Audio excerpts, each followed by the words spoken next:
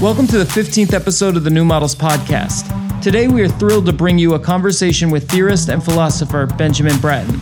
Bratton is the program director at Strelka, professor of visual arts at UC San Diego, a visiting professor at SciArt, and teaches at the European Graduate School in Switzerland. He's published numerous works, most notably The Stack, which our listeners should be familiar with. We're between studios right now, so this episode was recorded in our apartment in Berlin before Bratton's talk with Armin Avanesian at the Volksbühne. Watch your brain, the scope of this conversation is huge. Let's get into it.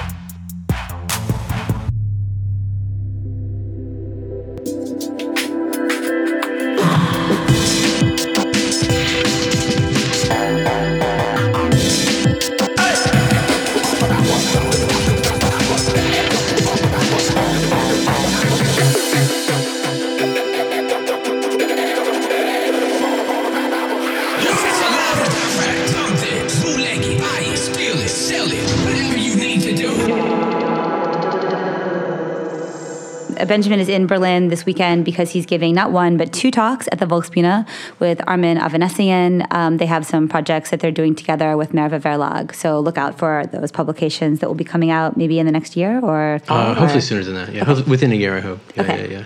And so I wonder if maybe you could open by giving us a brief overview of how you see things now, like what that landscape looks like. Sure. So, for any listeners who are not, many of your listeners may understand the Stack thesis in general, but for those who don't, basically the argument is that we can understand planetary scale computation not as one giant, sort of one thing, but as split between a number of different layers and all the different kinds of things that we might see for smart cities or cloud computing or Internet of Things, robotics. We actually can sort of understand them as sort of forming a kind of coherent whole, an accidental megastructure. As we're moving into a more multipolar geopolitical arrangement, these discrete hemispheres, increasingly discrete hemispheres of a North Atlantic region, Chinese, certainly Russian, are cohering around increasingly isolated and weaponized and counter-weaponized domains.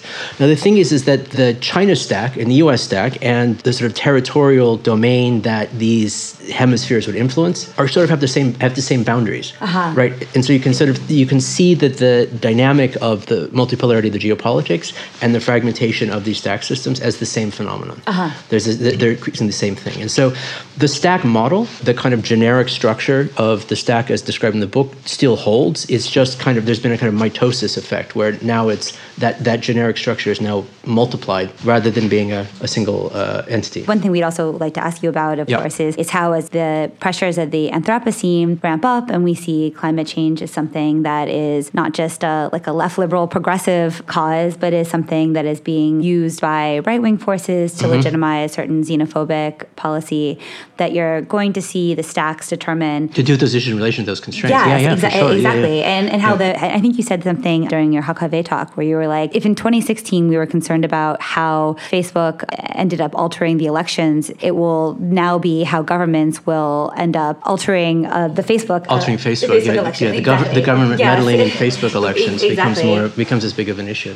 How is this different than just a reversion to Cold War dynamic, though? Because it just sounds like simply that, and even the same geographic lines. I think there's parallels. I think there are parallels with certain kinds of Cold War dynamics. Certain kinds of antagonistic multipolar arrangements are in themselves not new. I think maybe one of the things that is new is the role of how the production of data as a kind of baseline sovereign substance defines the structures of this. But one of the things I thought you see with the Huawei controversy in the US a lot is that the concern about how a Chinese infrastructural arrangement, it's not just that they're buying from Huawei and not buying from Cisco or Qualcomm, is that this equipment is producing data about the information and connections and economies that are running through this equipment, and that this data that's then produced becomes part of the Chinese model. What is the end goal of amassing all this data, and what's the incentive to protect it as well? The significance of the data that's gathered and the comprehensiveness of the data that's gathered, again, has to do with the development of a model that is used to both describe and in turn govern the world that model models.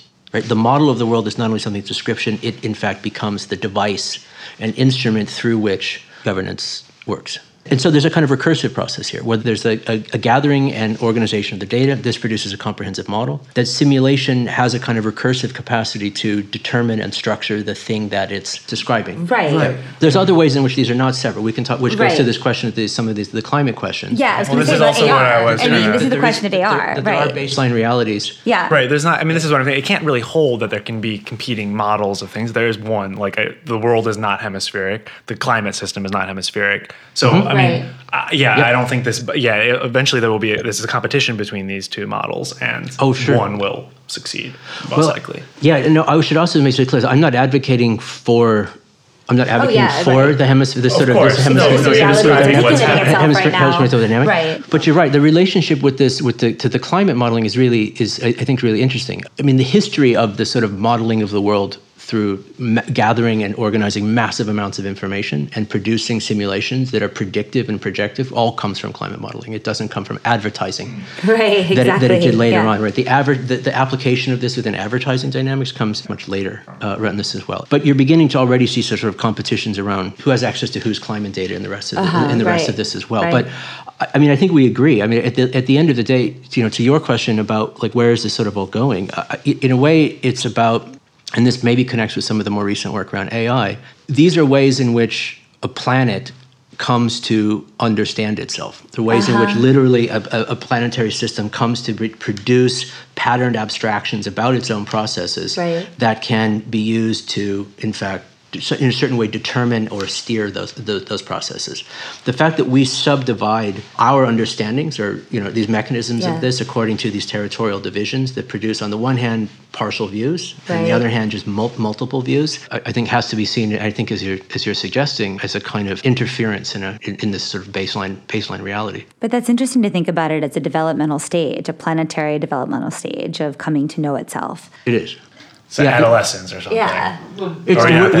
We are absolutely a bootloader species for whatever comes next. Right. I have no doubt about that. Sure, and so this particular moment, the Anthropocene may be a much shorter period than we think. Yeah. Right. It's maybe sort of a thin layer of this kind of transition. But I mean, one thing about the climate model that I think is interesting here is I'm on a panel next week at Art Basel with Trevor Paglen, and we're talking about surveillance and this as well. And I happen to think that the term surveillance and the notion of everything as surveillance is a kind of very overly inflated concept, to say the least. But the kind of climate modeling systems that we're suggesting are ones in which we're identifying different kinds of carbon flows or energy flows and so forth and so on, is itself a surveillance mechanism.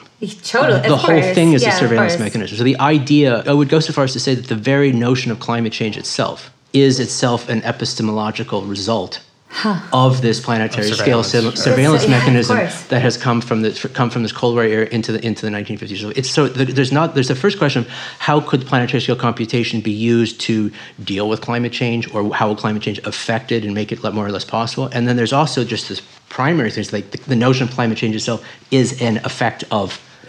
Is an effect of this apparatus. The notion itself does not exist unless we are able to produce these comprehensive models that would tell us so. Right. I think of like China's social credit score. I mean, you can easily imagine this just massive system where every person is continually nudged. I mean, I guess you could direct it to trying to mitigate some climate disaster functions. That may be where certain things end up, but it would end up in that way to the extent to which we understand these problems and then try to deal with these problems as aggregates of individual human behavior. Yeah. Right. Yeah. If we think about carbon and energy flows and as an accumulation of individual consumer choices, you have to sort of nudge these individual consumer choices. Right. I happen to think that in a certain way, like the effects really have to do at a much more fundamental infrastructural level, but transforming. And we have this system now that basically we're expending huge amounts of energy into the atmosphere, and it's not being recaptured in some sort of way. Honestly, what you or I, what individuals do at a consumer level structure, this is really incidental. Right. Well, so I think this also is part of the fragility of these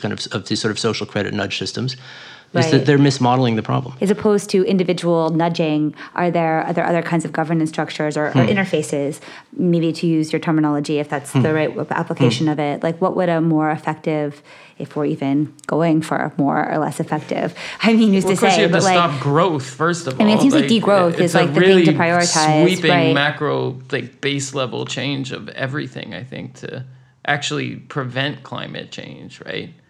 More than that. Yeah, but I feel like you're saying that, like, well, yeah, the Anthropocene is going to be a brief period. So whatever, it's not a system for controlling humans. It's like the planet is becoming conscious. That's the end. That's the end state of through us. Through us, of course. I also make this case. It's not some sort of like Gaia New Age thing. No, of course. Like one of the things that the Earth did over this period of time was to produce this. It folded matter in just a particular way, that in the form of primate brains. Right, sure. They were able to fold, and this particular folded matter was able to produce forms of abstraction, like how old the planet is and things like this. And so it's not like our anthropogenic interventions are something that is on top of the planet. They are themselves that's essentially it's all our intelligence is a geologic phenomenon. Yeah, absolutely. In the first place, so I would. You maybe finish your point. I'm just saying that there's some like teleological purpose to this, and that like whatever social control, maybe that this is such a brief period that it's almost like that's not necessarily good news though. No, obviously not. No, train crashes don't take very long. Exactly. Yeah, but I guess this is a thin strata or something like that geologically, potentially, and but that the intelligence could remain just not a biosphere. Or mixed. But I would say that's really always mixed. Right. I mean, I think the distinct. I mean, some of it maybe we can talk a little bit about it. Some understanding different notions of the artificial, which I think will suggest as we get to this ways in which the carbon non-carbon. This intricate dynamic is not a novel phenomenon. It's really something that's always been there that perhaps contemporary circumstances have made more clear. Yeah. But to your point about the degrowth and the rest as well, to speak to this, we all have different ideas of kind of what that would mean, right? Like are we talking about as growing or not growing? I think it's very clear that just the basic idea that by maximizing gross domestic product for its own sake and try to bring as much energy out of the to liberate energy from and just expend it wildly in this sort of Bataillean action isn't going to work. But I guess it's not a term that I use sort of a lot, because I guess I'm not so sure myself. It's like, what do we mean about what it would be growing or not growing, and is it sort of, I would guess what you say is that it's not just about stopping putting more energy into the environment. We also have to figure out how to pull energy back out of the environment that we've already put in here in one way or another. And I also think is like in many cases the issue right now is not just like less carbon, less energy. The real problem in many cases is that the systems that we're building, we're tuning and aiming at them at incredibly stupid things. The planetary scale apparatuses by which we would need to, in some sort of way govern carbon and energy flows. And part of this question, I think that the shift towards the different kinds of governance is it may be less about governing individual hominids than it is about governing biochemistry more directly. And certain flows or and certain flows which may have to do with pricing it, may have to do with organizing, indexing it and modeling it in other kinds of... And the individuals are then incidental in that process, in a sense. We're not incidental, but it's just, it's one in which that the object of the governing interest is somewhere else, I guess, which is, But I mean, we still have a certain degree of agency within this. That's not... That's not the decision. I really appreciate this macro scope. It's not about nation states. It's not about even individuals. It's about like the planet's own intelligence and sort of where its own trajectory and us being a geological phenomenon within it. But I guess, since we are humans and we do have this obligation to try to take care of our own, I think that one of the reasons underlying this drive towards degrowth is to mitigate pain. And we think that if we deaccelerate a little bit, then it will be more manageable. I mean, do you think that's just like to make us feel good and that's not even really a useful framework? Or no, I guess I would just be more specific. Yeah. I would be more specific about it. I mean, for me personally, the sort of accelerate, decelerate dynamic also seems to me too low res as a way of describing the thing. Because like some things I think we need to radically deaccelerate and some things I think we need to accelerate. And the problem is that we're using the stack system for such inane things, right? The carbon and energy cost of cat videos. Totally, And this is spam emails. Spam emails. There's sort of things. These are there's a certain sense that it needs to be a sort of a shifting and understanding around this sort of works. Right. And it's at the end of the day, it's not the science that's expensive in the carbon. It's culture. Good point. Human self-expression is the expensive. That's such right. thing is right. And so this is also one of the ways which I would at least frame my answer to the question that you just asked about the sort of the affect of this is within that context. An interesting corollary. There was an article that, again, this question of climate policy is now something that the right has embraced, and one of the key points was the real disaster. The sort of environmentalism, the sort of greens. I mean, this goes back to a right wing ideology. Of course, Lebensreform or whatever, or blood and soil, right. And the overlaps in some cases between the left and the right around these issues of the groundedness and authenticity of place, right, and so forth and so on, right. is one in which the left-right dynamic is really problematically overlapping. Marine Le Pen said, those who are nomadic do not care about the environment. They have no homeland. That's Marine Le Pen's. That is this fascist. Very crypto anti-Semitic stuff there. Obviously. It is diaspora people. It absolutely is. But you can also imagine decolonial theorists saying the same thing. That's true. Absolutely. That's a really Well, this is. I want to bracket that for 1 second because I want to make this one point that is a corollary where the real disaster or horror of rapid climate change is not necessarily the hurricanes or the fires, although those things, of course, have individual impacts. It's how different nation states, or let's say hemispheric stacks, will deal with responding to the pressures that their society has, and that's where the real horror will be. Yes, for sure. I mean, it seems like it's just very fundamentally a crisis of values in the sense of we don't know how to value carbon. We don't know what values are important. We don't know how to evaluate these things. And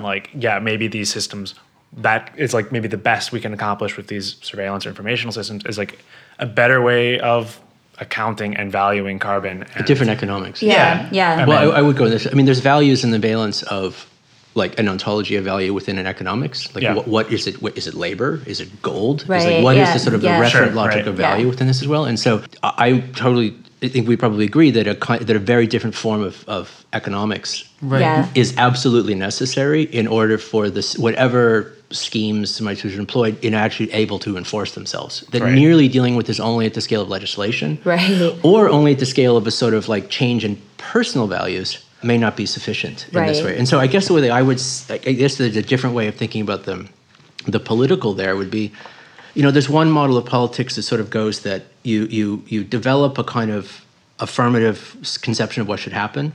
You identify people who are avatars of those values. Those avatars will assemble and they'll write down words on pieces of paper, which will then eventuate into the allowance of funds, which will then eventuate in a kind of material transformation in atmospheric biochemistry way down the line. And the presumption is that this is the chain, that this is sort of the chain of direction that is most as opposed to. And I guess I would say we need to sort of cut to the end in having less arguments about the kind of superstructural shadow play of whether or not the avatars that we're investing our hopes and dreams in are the right ones. Right. I mean, I wonder, the biggest film in China's history, Wandering Earth, is a sci-fi film about a massive planetary scale geoengineering project to move Earth to a different star.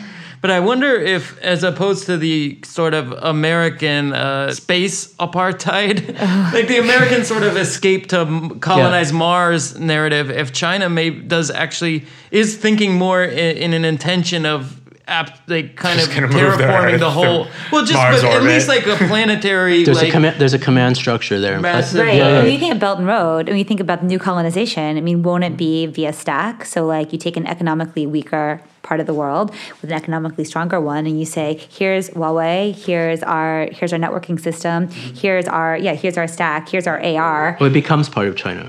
And it becomes part of China. Africa becomes part of China. And this is but I think I follow your point. Yeah, I follow the gist of your point quite well. I think that one of the things the West, we have lots of models. We don't have any really mechanisms to enforce any of these.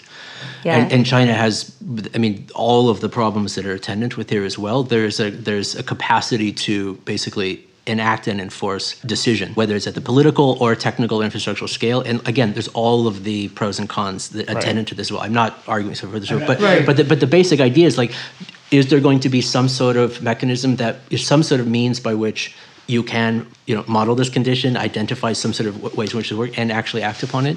It may look more like what we would think of as a command economy than an anarchist collective. Well, I mean, I think there's like a good example of just the limitations of this kind of top-down mechanism is like the green wall that they've built, and with the massive reforestation thing, the Gobi Desert, and it's completely failing. Doesn't work. Yeah. No, I'm not suggesting that these all work. No, of course. But I just think that it's a really good illustration of how to work. That there's like a sense of dealing with this at the scale. U.S. doesn't do that stuff anymore. No, exactly. They don't do it at all. But Russia did. That's what we were talking about before. Russia did have earlier in the 20th century. They were doing these kind of nation building geoengineering scale initiatives. Too, of course, last century. Panama Canal. Yeah, for example. Hoover Dam.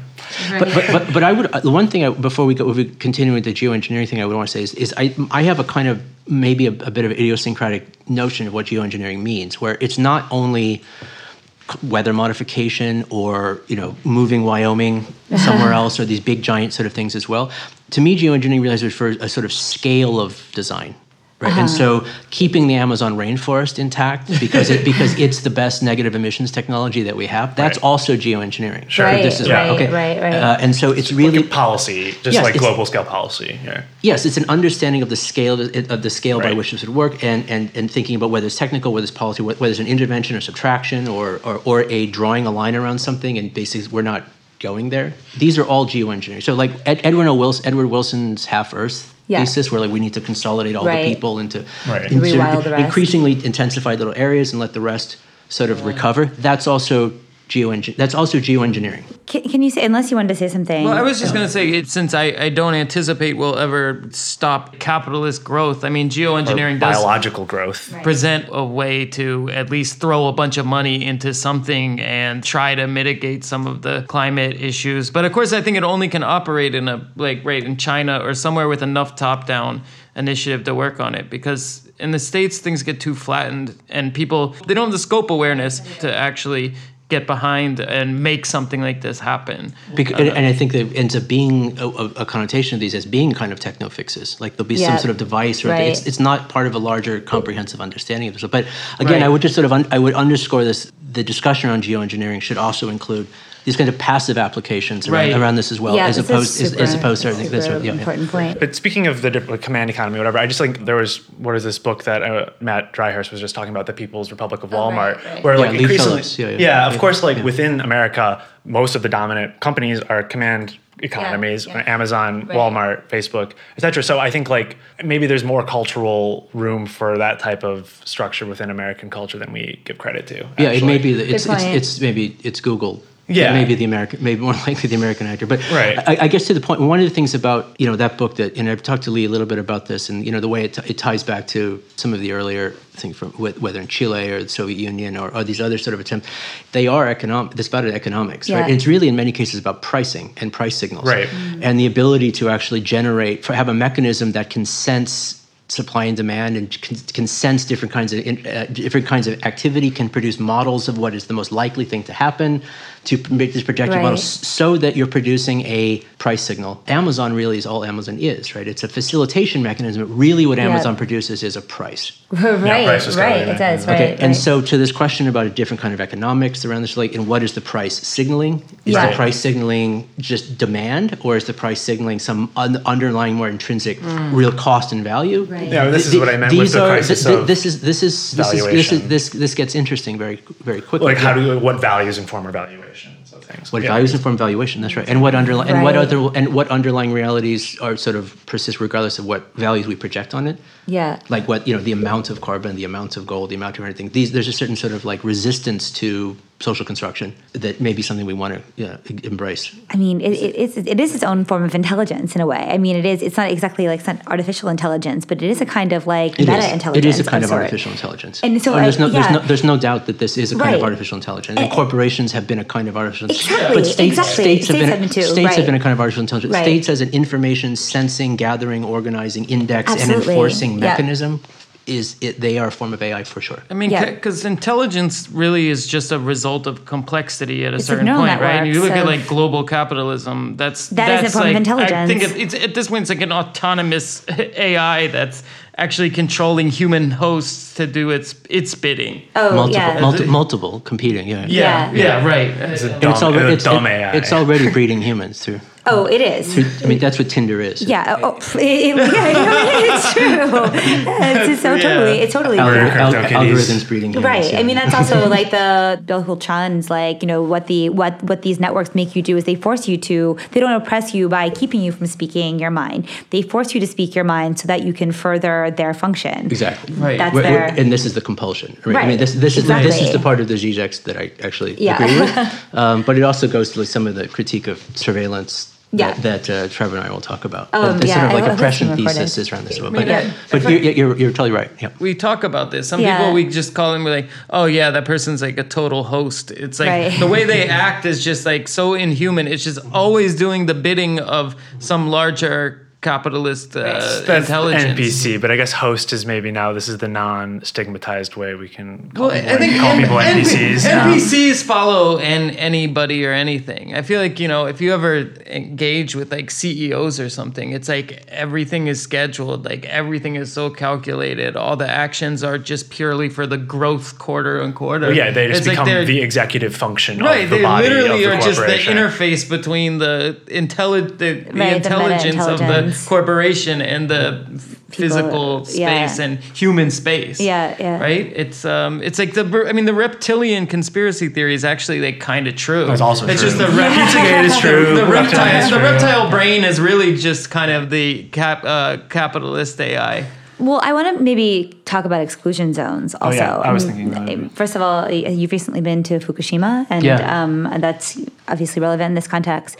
But to bridge it to what we were speaking about before, also how AR might function here, because that will be keyed to a certain hemispherical stack, more or less. You'll have a certain phone, you have a Huawei phone, you have an Android, or you have an Apple phone or whatever, and you have certain capacities, and you'll have certain... Which are already a kind of AR. Which are already, right? And you'll have, exactly. I mean, of course, like heads-up displays will increasingly be a thing, but just the fact that what shows up in your map, right? Yeah. And so I guess a question, this also would relate to a question of rewilding. And will there be a way that AR that's separated by hemispherical stacks? Yes. Will that, and like you said, you have this recursive situation where the map makes the reality, right? And so if it's not on the map, it doesn't exist. So maybe after having been to Fukushima and been to a very material ecological exclusion zone, and then seeing these different regions form within these hemispherical stacks, do you see some potential in AR providing a de facto exclusion zone, or how do you see these things interfacing? Right. No, it's a really interesting question. So there's two parts as I hear, one about the human exclusion zone, and the other around the AR and hemispherical stacks, and then the third one would be like how they might go together. Exactly. So the human exclusion zone research that we're doing with Strelka, we're kind of looking at trying to understand this as an already existing spatial typology, that there's human exclusion zones like in a factory where the workers are over here and the KUKA robots are over there, and there's a cage in between, and like this is a normative production site now that's based on this physical separation of the humans and the machines, all the way up to sort of automated agricultural dynamics, where there's huge zones in a perimeter around the city that are populated mostly by robotics, like Mars is populated mostly by entirely by robots. A lot of farming in the U.S. is populated mostly by robotics. Yeah, mostly like from landmass. A lot of the Netherlands is basically a robotic landscape already, all the way up to things like what Bruce Sterling calls involuntary parks, like Fukushima or Chernobyl or something. But then I guess the extra large version would be like what I mentioned with Edward Wilson's Half-Earth thesis. That's also a human exclusion zone. And so kind of what we're looking at, like, is there, if by looking at the sort of small, medium, large, extra large, like can we do a kind of a comparative human exclusion zone studies to understand like what does this mean as a device to think about how we occupy the space? And I think we also try to set this up in adjacency to a different phenomenon, which is not the specific separation of humans and automated systems, but on the other hand, the amalgamation of humans and automated systems under other circumstances, where there's a much more intensive sort of imbrication and articulation of humans and automated systems more generally. And so, like, how does it that we're seeing this exclusion as a dynamic and the intensification of the cyborgian condition at the same time. Right. And how do one play off the other? So now with Fukushima, we were looking at this in the human exclusion zone, but we've been also doing further research around nuclear power as a sort of trying to understand a little bit like what its potential forests are, fourth generation systems around this as well, and to sort of and to see for ourselves. And one of the things we're also looking at is there's a difference often between objective risk and perceived risk, and in Fukushima, I think is a very interesting example of perceived risk, and how perceived risk also can have these kinds of effects. Right? The number of people who have died from direct exposure who are outside the plant when it sort of melted down is perhaps as high as 8 in 30 years. Who knows? But the number of people who died in the evacuation, all the people pulled out of hospitals, car crashes, all the rest is perhaps 2,000. Oh my God! Wow! Right. Crazy. The number of people who die every day by proximity to coal plants. Yeah. Sure. Of course. But the perception of risk around nuclear is completely different around this as well. And so this was also something we were kind of interested in. Now, let me move to the AR. AR is something I'm really interested in and I'm also quite worried about. I think that the danger of AR is that it works as a kind of subtitling of reality. It's one thing to sort of read a book and sort of understand, like, here's the commandments, and I'm going to apply them to this particular circumstance, take from the general to the particular. But at the level of perception, that things are essentially pre-interpreted and identified for you as friend, enemy, mine, theirs, red team, blue team, or whatever, the capacity for forms of cognitive fundamentalism, where all the Abrahamic monotheisms will rush in, all the weird news, both sacred and secular. This is something I think is like, it's not advertising that's the killer app of AR, it's religion. Yeah, wow, right. Now, the presumption that if you have a more circumscribed hemispherical stacks in this way, that there's a Chinese model, a North Atlantic model, and something like this as well, then those kinds of what we said earlier about the Galapagos ontologies or Potemkin ontologies of these models will become expressed at the level of the interface. They will become curtailed the level interface, right? I mean, it's a kind of direct, you could call it ideology, but just kind of a direct expression of a certain kind of interpretive linguistic arrangement of the possibilities of interactions within this as well. And so that power to identify, nominate, address, and establish the relationships between things as how it is that the model governs what the model models. AR, I think, fits in here really clearly. I mean, I want to ask again more about the environment, but also when you think of migrancy and what migrancy will mean when you have these AR regimes.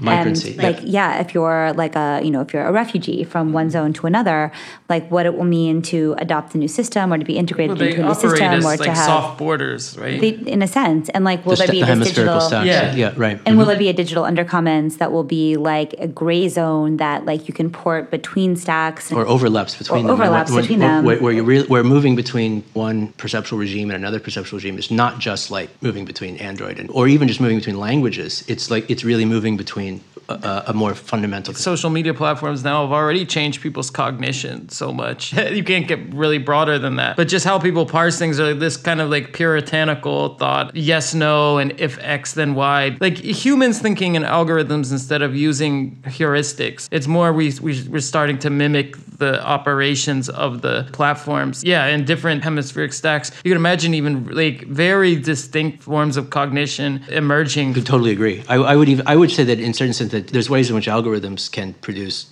indeterminacy and ambiguity. You can work in this way. Luciano Parisi's work around algorithms is fantastic on this. But the kind of binary if-then friend-enemy distinction is part of exactly what I'm talking about. And so you've imagined this not just at the level of a feed, but really at the level of a physical embodied interaction with a habitat. This is where I'm worried AR goes. Okay, now to the human exclusion zone AR integration or disintegration here as well. I think maybe what I hear you should get is like, are there areas where the AR, where there's no AR and you're like thrown back into this? Yeah. One of the things I think we'll have to figure out is like, should AR systems become more pervasive, what will be the name for the non-AR reality? What will we call it, like real or old real or off real or something, whatever you want to. What will this be? Off real, I like that. I don't know. But the idea of that as a sort of rewilding, the idea of that as a wild space. Right. Wherever you are, by just those things, this is an interesting idea.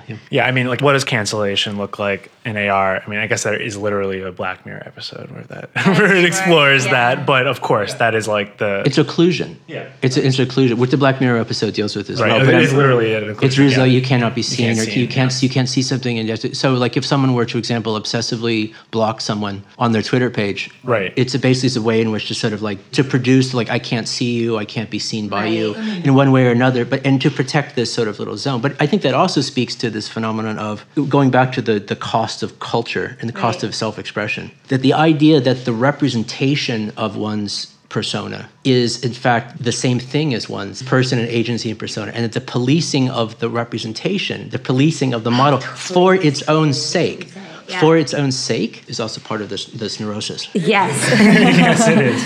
I mean, it's generally agreed that like the internet genie can't be put back in the bottle, I guess. But what I wonder is if there is a way we can push back on it taking primacy in our sort of socio-political lives. Some of the fantasy of climate collapse seems to be wrapped up in this desire to assert this material, physical. I mean, that's a whole other thing about the collapse sort of thing. Whether or not this is collapse as like that would be the ideal state that we should have been in all the time anyway. The sort of Unabomber sort of thing, or this is a poetic justice for like what the punishment that you all deserve sort of version of this as well. But I follow your point sort of as well. I guess on the one hand, I totally agree with around the gist of this and how to deal with the cognitive pathologies of online culture as like a matter of like a really serious issue. Like we're not going to make it through this unless we sort of do this as well. Right. I would also the question like that's not all the internet. Like the version of the internet. No, that's an important thing. But the version of the internet that we see ourselves reflected in is this. But most of the internet is it's infrastructural. It's moving things here and there. And so I think that it maybe shifting some of the tension away from the self-reflection and towards these infrastructural systems is also a way to deal with the internet in a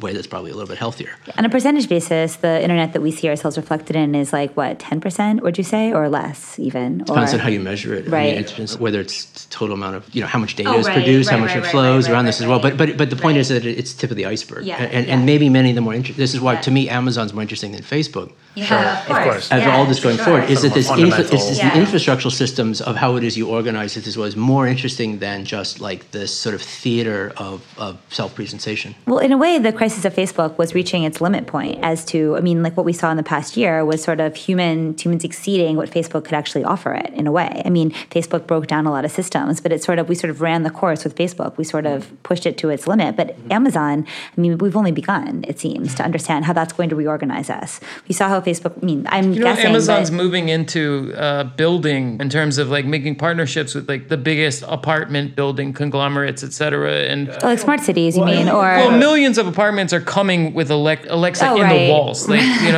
So I think it's sort of like it was a competition between those types of stacks of like who had the most fundamentalist mission. So like Facebook is only to mediate all social interaction. Google is all information, but like Amazon is matter itself, and that's like maybe the most fundamental thing in price. I think it's price. I think that's really what they come down to. It's price. There's an economics. That's. At the end of the day, sort of what you. Yeah. Right. But yeah, Google's one step less fundamental. No, organize all information.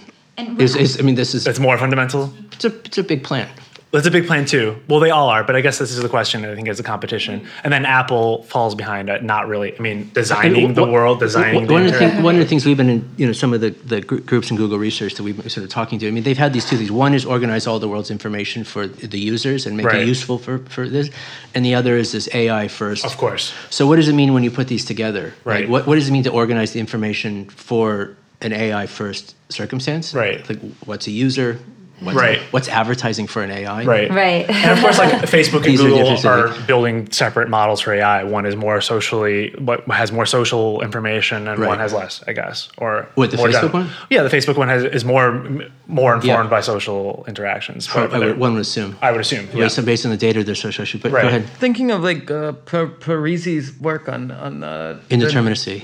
And also just like cognition and neuroplasticity in relation to these platforms. I don't believe it was really applied to the sort of emerging political digital activism, cancel culture, etc. phenomenon, but could popularly the narrative really emerge and people actually start to realize that the social media platforms change the way on a cognitive level we're thinking? And actually, is that a way to scale back a little bit of putting social media genie back in the bottle. There has to be some awareness of that process. Right. For sure. The problem is, in many ways, is not that a media system is changing the way we think through the media system. I think that whether all media systems done this, right? I mean, this it goes back to, Plato's dialogues and Socrates' complaints about writing. Friedrich Hitler's work is really all about the ways in which a particular system of technical mediation structures the possibilities of thinking and articulating through that system. So there's this general baseline structure, this as well. Now, the problem is not that there is a transformation of cognition through system of mediation, but that the one that we have, the form of transformation that's taking is one that is, I would agree with you, as pathological in multiple different dimensions. And so it may be that the way in which you actually transform the social media is to deal with it as a cognition machine, and to understand it as a cognition machine, and to think about the forms of what kinds of effects we would actually sort of would want to deal with. Right, but I think there would be no consensus with that as the issue. Like, an awareness of that is one thing, but of course, but part of it also is because certain types of things that we might take as being pathological about the social are, on other circumstances, are taken to be like core values. Exactly. Right. Performativity, Right. self-expression, curtailment of speech in any sort of way. The idea that you're special, and that anything that we can do to make sure that your values and opinions are amplified in a maximal way as a general good for you and for us, that's kind of the problem itself. Totally. So, I mean, also though, this idea with don't like somebody, cancel them. Don't like the EU, Brexit, cancel it. Don't like a politician, cancel it. I think this cell phone, cancel it. This I think has to do with this. One of the things that we as humans are really good at is producing model abstractions about possible futures, right? This kind of a prefigurative capacity that we have. And this is where, in a way, where math and art sort of come together, where they're both model abstractions about possible spaces and how they sort of work. What happens, I think, sometimes is we get lost in these models, where we tend to sort of think that the structuring, again, the structuring and curation and gardening and perfection of this model abstraction is the way in which that model would actually change the real, right? And where the real gets lost, and that it's all just an obsessive focus on this model abstraction. I think the way in which politics and art work together is also just more generally sort of part of this problem, where it's less about how any of these kinds of remodeling of the world might produce actual change. It's just more to do with the production of the model and the performance of the production of the model, as if that were change. Oh, yeah. I mean, you see it when there was a panel speaking to Jamie Dimon and some of the other heads of bank in the U.S. They were saying, hey, reflect on the last 10 years after the economic collapse. Where do you feel you are? And, Jamie Dimon said, well, we have this 10,000 women program that we started. We're very proud of it. Or you see this with Peace Corps NGO logic, where maybe it does help this village, but whatever good it does in this pocket has more to do with the annual report that gets to have this nice section in it with pictures of tents with that company's logo on it. It works as a representation of action. It works as a representation of action as opposed to a systemic change. Yes. Yeah. And so this is why I think it's on that level, but I think it's also, I guess I was going to say, it's this is unfortunately, I think a lot of where art is in general. Totally. And you see the curating biennials or whatever, the tokenization of different discussions where they want to say, oh, we included this discussion, we included that discussion. Or just a general sort of, there's a representationism by which, by organizing the dollhouse. Precisely. And the dollhouse of discourses in exactly the right way, then the thing that this mechanism will do will be guaranteed to be mimetic to this arrangement. Right. Somehow the prefiguration guarantees the outcome, and that's just not the way things work. Or they'll be able to claim in court later, or under the eyes of whatever God they believe in, that they were right. A total focus on metadata that people generate and who they follow, who they like, and then also just their biography and these kind of just adjacent information, and that is sort of enough, and that's how you curate. And this ties back to the social media structure, where the performance and construction of self and agency operates within the same kind of logic. Whereas supposed to the agency, what form of leverage might I have in order to produce this sort of change if the focus is on this fantastic construction of self as profile. Yeah. Do you see intentional differences in structure of the stack platforms in China and Russia, say, compared to GAFA? Or are they all kind of generally emulating that format? Within the social media platforms? Yeah, I would say if there's something actually reflective or intentional to direct society towards a different end than perhaps the American stack does. So, WeChat is probably the most obvious example, which, if your listeners aren't familiar with, is a Chinese social media. It began as a gaming app with Tencent, and then increasingly became part of the interesting architecture move was that you build apps inside the app. And so every little corner store or mom and pop outfit or sort of anything has an app inside of this, and also tying this to the QR code function. And so it basically made the social app into a banking app, into a transaction app. And that's really where WeChat WeChat is unlike anything that exists. It is mobile banking. It's basically the primary social application for chat, and it's the primary transactional thing. It's an interface to the city in ways in which social media apps like Twitter or Instagram are not. Right. There are ways in which I sort of I'll find moments and I will represent these moments to the spirit in the sky and to my friends and whatever. Whereas WeChat is actually the means I use is like a remote control for my immediate habitat. And I buy things and move things around with WeChat as this device structure. And this is interesting. Facebook tried to do that at one point, though, when it tried to become a platform for apps and also just places and businesses and liking businesses. And I think they've moved away from that. But was that also largely regulatory structure? I mean, this is also a little bit different. The difference here as well is in many cases, you see this with 5G a lot, is that you have a state system that basically said, we're doing that, we're moving in this direction, and a regulatory structure not only allows for it, it'll enforce it and enforce these in some cases, these sort of monopolistic vectors to do this. And so in the US, there really wasn't, obviously the technical capacity to build 5G systems is not an issue. There hasn't been any real mandate to integrate the tech companies and the cities and everybody else around this kind of structure. And so China just sort of went without interference. But you're right. And I could say it's the underlying regulatory structure that meant that Facebook wouldn't do that. Right. It couldn't go all the way. In the same reason most Western countries, banks can't make use of the data to actually provide other different kinds of services on top of it, whereas in China it was just sort of mixed together. And again, I'm not necessarily advocating that this is of course the way we want to go, but to answer your question, there are differences within this? Totally. But yes, there's different, we're beginning to see a diversity, and this is maybe the good news on the hemispherical stacks, is the possibility of a kind of divergence in the development of more regional vernaculars around these sort of software systems, where it actually may promote heterogeneity, innovation and interesting kinds of things that if it were really all amalgamated, you would never see. Maybe dance music will get interesting again. more regional dance music styles again. Yeah. New Models Core is its aggregation page, found at newmodels.io. We also have a Patreon community that supports our podcast and contributes via conversation in our private Discord. To join and get access to the Discord and our community-only discussion podcasts, visit patreon.com/newmodels. With WeChat, you see that it could have this application to certainly the provinces in China, also Africa, because it is this mobile banking system where one has a virtual city available to them in a way that... in ways that doesn't matter whether you're a citizen or not. Right, even. You have access to a meaningful infrastructural system regardless of how the state credentializes you as an actor. So WeChat is in Africa now? Sure. But yes, as the China stack begins to develop, WeChat and Huawei are kind of like the mechanisms by which this explodes more. And it is notable that WeChat is available abroad, but other things are not available there. So if we want to port into the Chinese system, we'll have to have WeChat, which is, of course, can be a bit of a Trojan horse on your phone. It is. Tracking it. Exactly. Oh, no, there's no doubt. It's sort of, I think it's similar to how, as part of the process of integrating Hong Kong, they made the railway system in Hong Kong that has a Chinese border guard within the limits within Hong Kong. So you go through security. Yeah, you have to port. You kind of port in that way. I think it's really similar. That is sort of seems like the Chinese model, and it's the Belt and Road is the same thing for sure. Building the literal railway, building the protocol structure around and to integrate this together. An interesting example of how that works. There's a project we did last year at the Strelka program about Korgos in Kazakhstan. So the railways, you can go all the way from the factories in China all the way to London, across Eurasia and around this as well. It's huge, and then, of course these arteries are getting built more and more and more.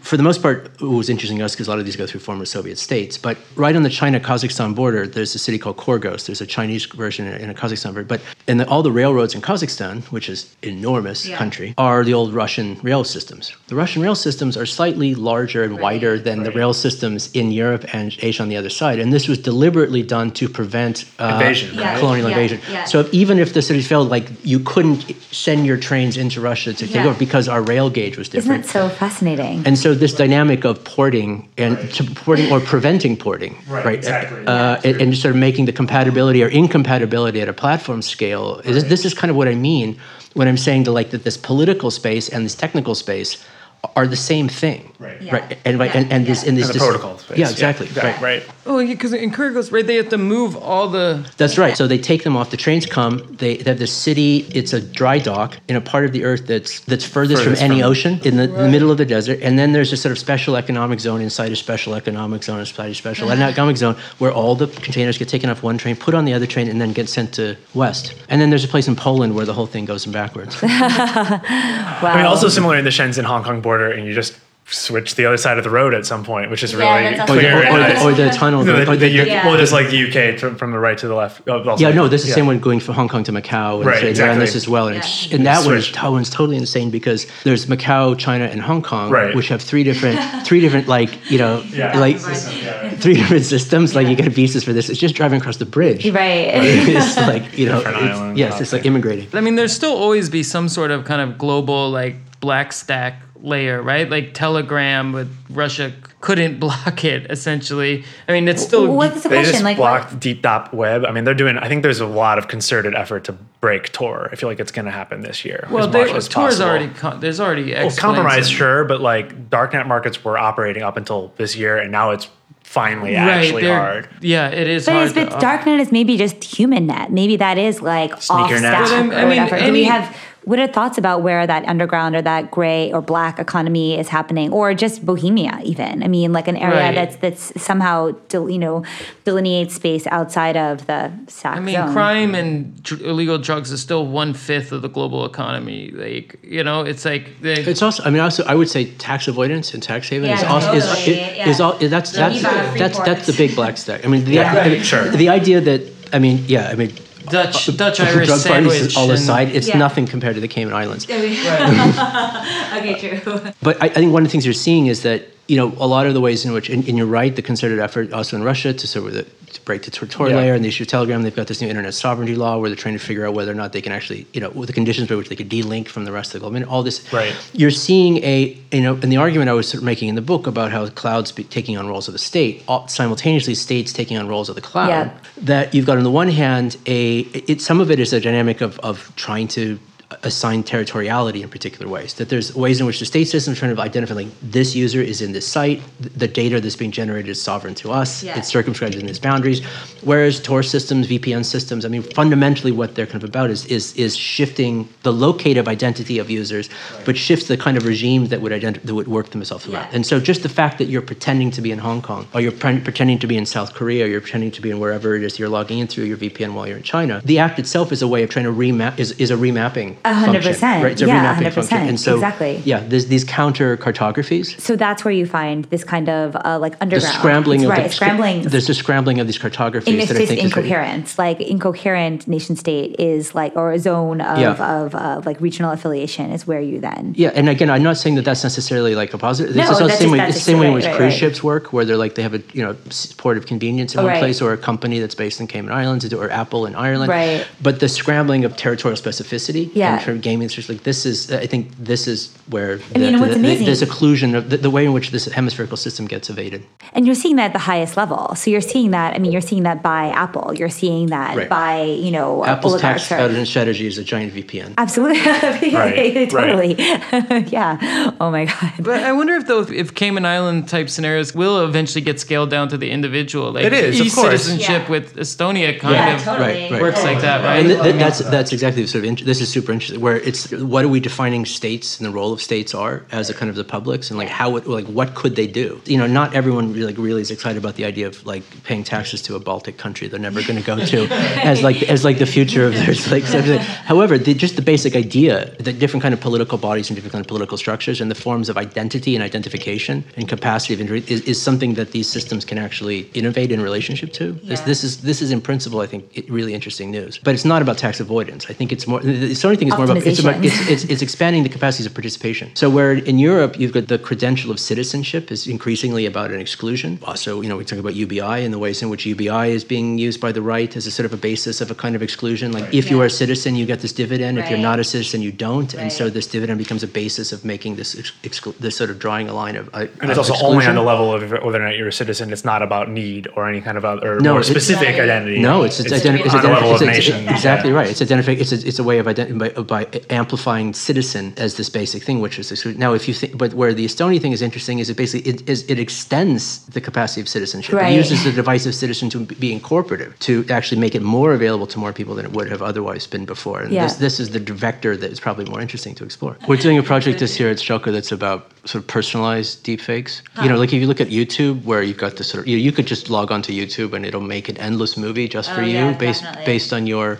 search history and everything else you sort of know about it. But the idea is basically that you sort of take this culture of live streaming of the sort of personalized endless structured cinema, the kind of endless movie just for you, based on this huge repository of files from YouTube, and the GANs, which are generating fake content. And you could have imagined an amalgamation of these, where there's just, you just log on, you hit play, and it's like the forever movie just for you. Yeah. That's an amalgamation of like everything we already know you want to see. Yeah. But it's actually just you're just featured in it, and it's just like The Sims that it's just you. You could be featured in it, right, or exactly. maybe just it's like there's some aspect of this. Yeah. From this thing, from that thing, then Wandering Travolta shows up, or something. There's ways in which that it can be. You could be in it or not. You could be in it or not in it. But the point is that it's a sort of endless personalized synthetic cinema for each user. Deepfake as service is going to be. I mean, I think there'll be lots of businesses that start up. I mean, I know people who are trying to do that already. Yeah, definitely.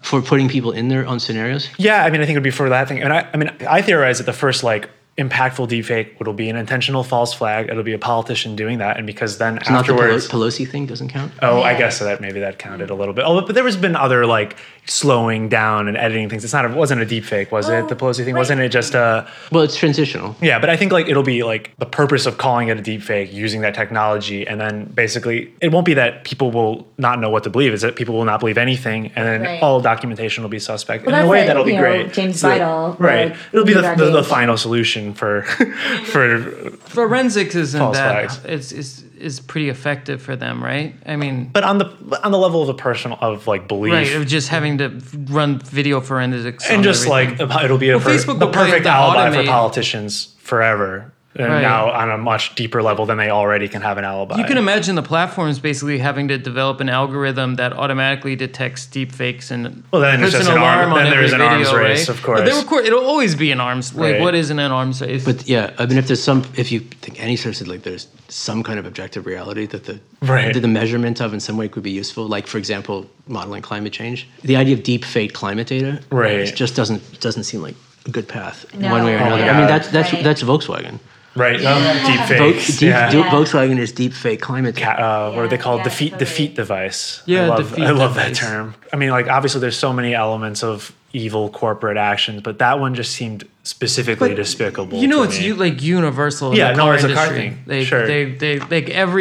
It wasn't just. It's all the companies were doing shit like this. Well, they got caught, and then they got caught again, and something that was about that was what made it so just extra vile. Of course, it's just they're doing their duty in a way, I guess. That's growth. Yeah. I mean, it's the capital. Yeah, the AI did it. But I do think maybe it is something very specific to German corporate culture. Look at Deutsche Bank as all. There's something extra ruthless. Well, I think it's because of the shame of not accomplishing what you're supposed to. I just think Germans take things to their logical conclusions too far. The famines and the Great Leap Forward. Basically, middle management producing numbers of bounty that were totally fictional. It is helpful to have this macro framework now of this is just growing pains for the planet at large, planetary growing pains, and it makes these Volkswagen gaffes seem part of this process. I mean, I guess the danger is to then just sort of throw up your hands and be what can we actually do? I think that's the risk of calling us a geological feature or any of these things is, of course, you kind of are limiting the idea of individual agency, and maybe that's true, but it's is that a useful, or is that actually just going to hinder?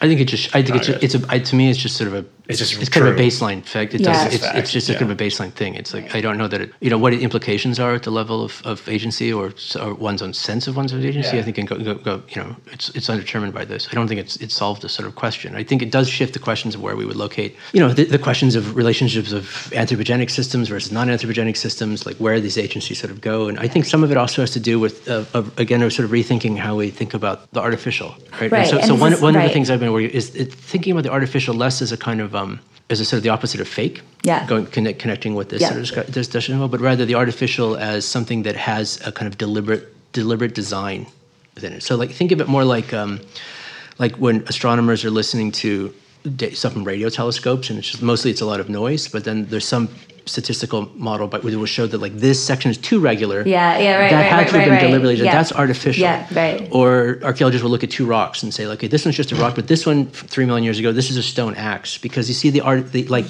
regularity of these chip marks. It's sort of so lately I've just been trying to collect as many examples of ways in which we try to detect the artificial quality of this as well, as a way of trying to think through the implications of what we're calling the anthropogenic within climate change and the sort of inevitably apophenic conditions. Like, was that tornado caused by climate change, or was it not caused by climate change? Like, where the boundary of the anthropogenic and non-anthropogenic is with this as well. But if we're geological, then there's no delineation. I mean, how do you make the delineation? No, I think there's a useful one that you have to try to make, but it's going to be an artificial delineation. It is for sure. It's a deliberate delineation. It is for sure. It definitely sort of like it definitely one goes inside the other around this sort of thing as well. But I think maybe one of the implications of this as well is to sort of having to deal with issues of climate change is to make us much more suspicious of latent or explicit forms of naturalistic fallacy. That there's some sort of that the going back to nature, direct communion with plants, or sort of working away from these things that we explicitly identify with culture. I mean, on the one hand, I think maybe have a little bit of sort of easier for us to think about the ways in which the nature-culture divide in of itself was a specific, historically specific ideological construction. 100%. At a very point in time. And then really, to Daniel's point, that there is ultimately really no such thing as nature per se. Right? It's all these kinds of... Is it carbon or no carbon? And it's all these kinds of processes working together one way or another. But the other side of that, the implication is then there's no such thing as culture. Right. On the other side of divide. And what that means is that all of these things that we identify as cultural phenomenon, from opera to whatever else, are this is just a very, very complex form of biosemiotics. I don't know. I guess I think that by sort of reframing the terms of our participation and the terms of sense by which we understand ourselves in relationship to these systems, in relationship to this sort of shift in sort of a baseline understanding does have implications for how we think about where we are and what comes next. Right. And tuning into these other forms of intelligence also, like seeing ourselves as part of the system. Perhaps. It occurred to me then, so when we're looking for the artificial, as I understand it, it's basically humans looking at chaos, trying to find aberrations, like periods of order within chaos. Artificial basically means like humans have... Negentropy. Negentropy. It means sort of like a statistically implausible regularity. Exactly. And that maybe humans, there's almost like a narcissism to it. Like looking for the artificial is like looking at something that humans have somehow affected. I think I have a really just basic question. So much of what you talk about is basically seeing things on a really macroscopic view, which is harder than most people think. And I feel like especially with the online and social media space, like scope is so flattened and it's actually time and space. I mean, everything emotions, is flattened. Yeah. But I just wonder. I mean, also since you're a teacher as well, I mean, are there just particular exercises or pedagogy that is helpful to get people to think in a more scope-aware fashion? Because the way I try to do this in most, whether it's in any physics class, is actually start with something that seems far too constrained. You set up with something like here's a blank page, or we're gonna try to swallow the cosmos or something like this. You get nothing, especially with younger students. You get absolutely nothing with them because they end up sort of defaulting to what they think is like the least likely wrong possible way to intervene with them. It's like you get much more creativity working with people if you give them very specific constraints to work against. And ones in which there aren't necessarily, and the more important thing is also ones in which we don't have a common sense. We understand what the constraints are, but we don't have an available common sense for how to deal with those constraints. Right. We kind of have to make it up. And then within this, then you can bring in all kinds of stuff, right? And essentially everything is fair game to work with. Can you give an example of something that's... Yeah, so I mean, the example I sort of come back to in terms of because a lot of my work is, for the philosophy crowd, I'm the design and computer science guy, and the computers crowd, I'm the philosophy and design guy, and so I've always sort of related this. But within design, there's argument around constraints and things like, the example that I think probably people are familiar with is the signage around the Yucca Mountain nuclear waste deposit site competition, which was, we're going to bury this nuclear waste there, we're going to put it in the salt mines, but theoretically in 10,000 years, somebody or something might try to dig this up. What kind of signage should we put around this that would tell people not to dig this up? Right. Okay. This is an extremely practical, functional problem that the only way in which you should solve is to become so insanely hyper-functionalist in your response that the only thing you can come up with is something completely alien and unexpected. Because you have to deal with what's a sign? Who's going to be looking at this? Yeah. Is there a universal semiotics of danger? If you put the universal semiotics of danger, does that mean they're more likely to dig there because they think it's some tomb of the king or something like this, right? Like you put a big skull and crossbones, you're like, aha, okay, cool. This is what we'll find Tutankhamun on this, right?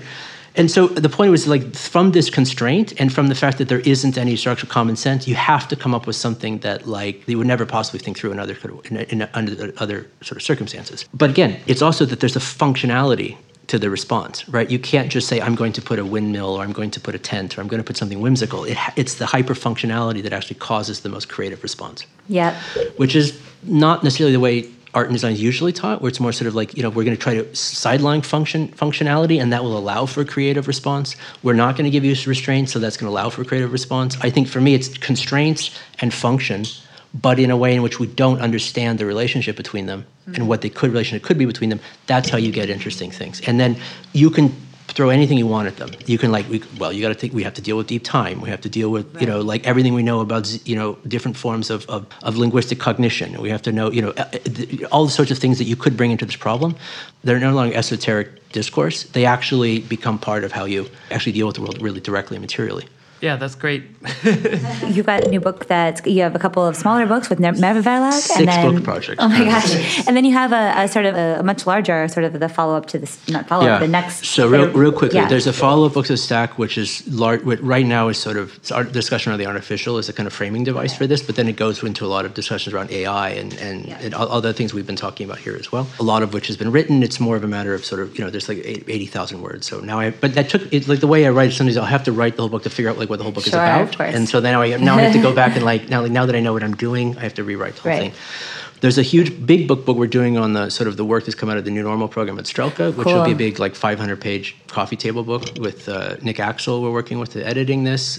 What we're talking about the hemispherical stacks. There's a project we're also doing with Arthur Steiner and Leonardo de Leons from Volume. That's a series of events we've been doing at the New Institute in Rotterdam, trying to map these hemispherical stacks. So we did one event on Russian stack, Gulf stack, Europe stack, and with China sort of coming up. And that's going to be an edited volume of different essays around the hemispherical stack thesis. And that's this fall, or? We've already started these events. Okay, and so we're now trying to find the right publisher match for that. There's this book of Bratton Thought, which we're editing with Armin, which is a collection of older... Armin Avanesian, of existing essays that will be translated into German, Russian, and Chinese. There's the book on a sort of edited volume of key texts in the Western philosophy of artificial intelligence that will be translated into Chinese. Alan Turing, etc. Turing, Hinton, a lot of newer things as well. And most of this isn't in Chinese. And the idea for this is that no two cultures will define the artificial the same way. And they won't define intelligence the same way. And so the cross-cultural discussion of what do we mean? And also because in AI uniquely as a form of technology,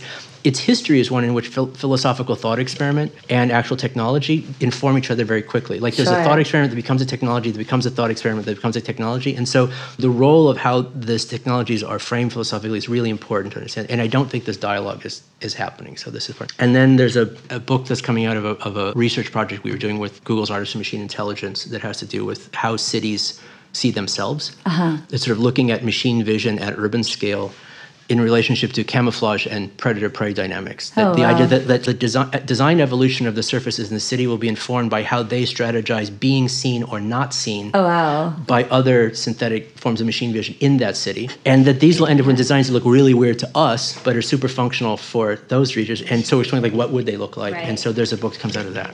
Wow. Whirlwind. Yeah. So, Benjamin, how do you manage your time so effectively? Do you have any time management tips for our listeners? What's your stack, actually? What's your nootropic stack? Caffeine, theanine, you got some modafinil maybe? I'll try different things. Jet lag. Part of this as well. Yeah. No, I honestly have really good people collaborating with really good people around this as well, and so I get to do what I like to do, so I'm happy. Well, thank you so much for making time to speak with us. Oh no, this is great. I listened to the cast quite a bit.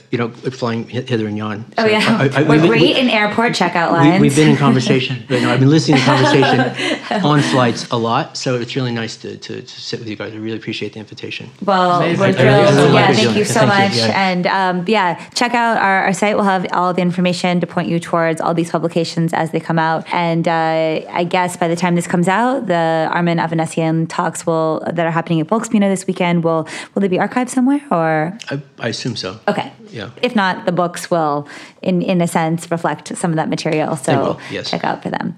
Okay. Well, thanks a lot. Thank you. Great. Again, a huge thank you to Benjamin Bratton for joining us. We are really, really grateful to be able to have this conversation and share it with you.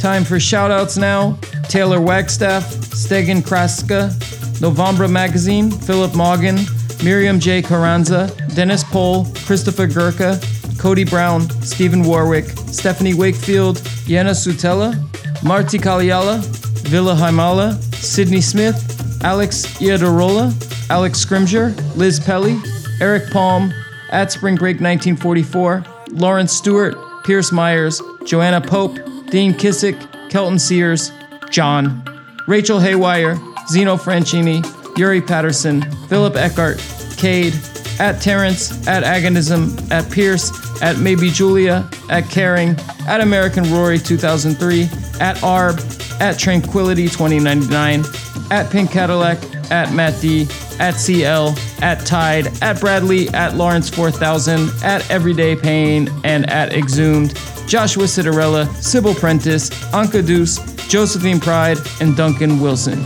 If you want to contribute links, suggestions, ideas, you can reach us at desk@newmodels.io or use the form on our site at newmodels.io.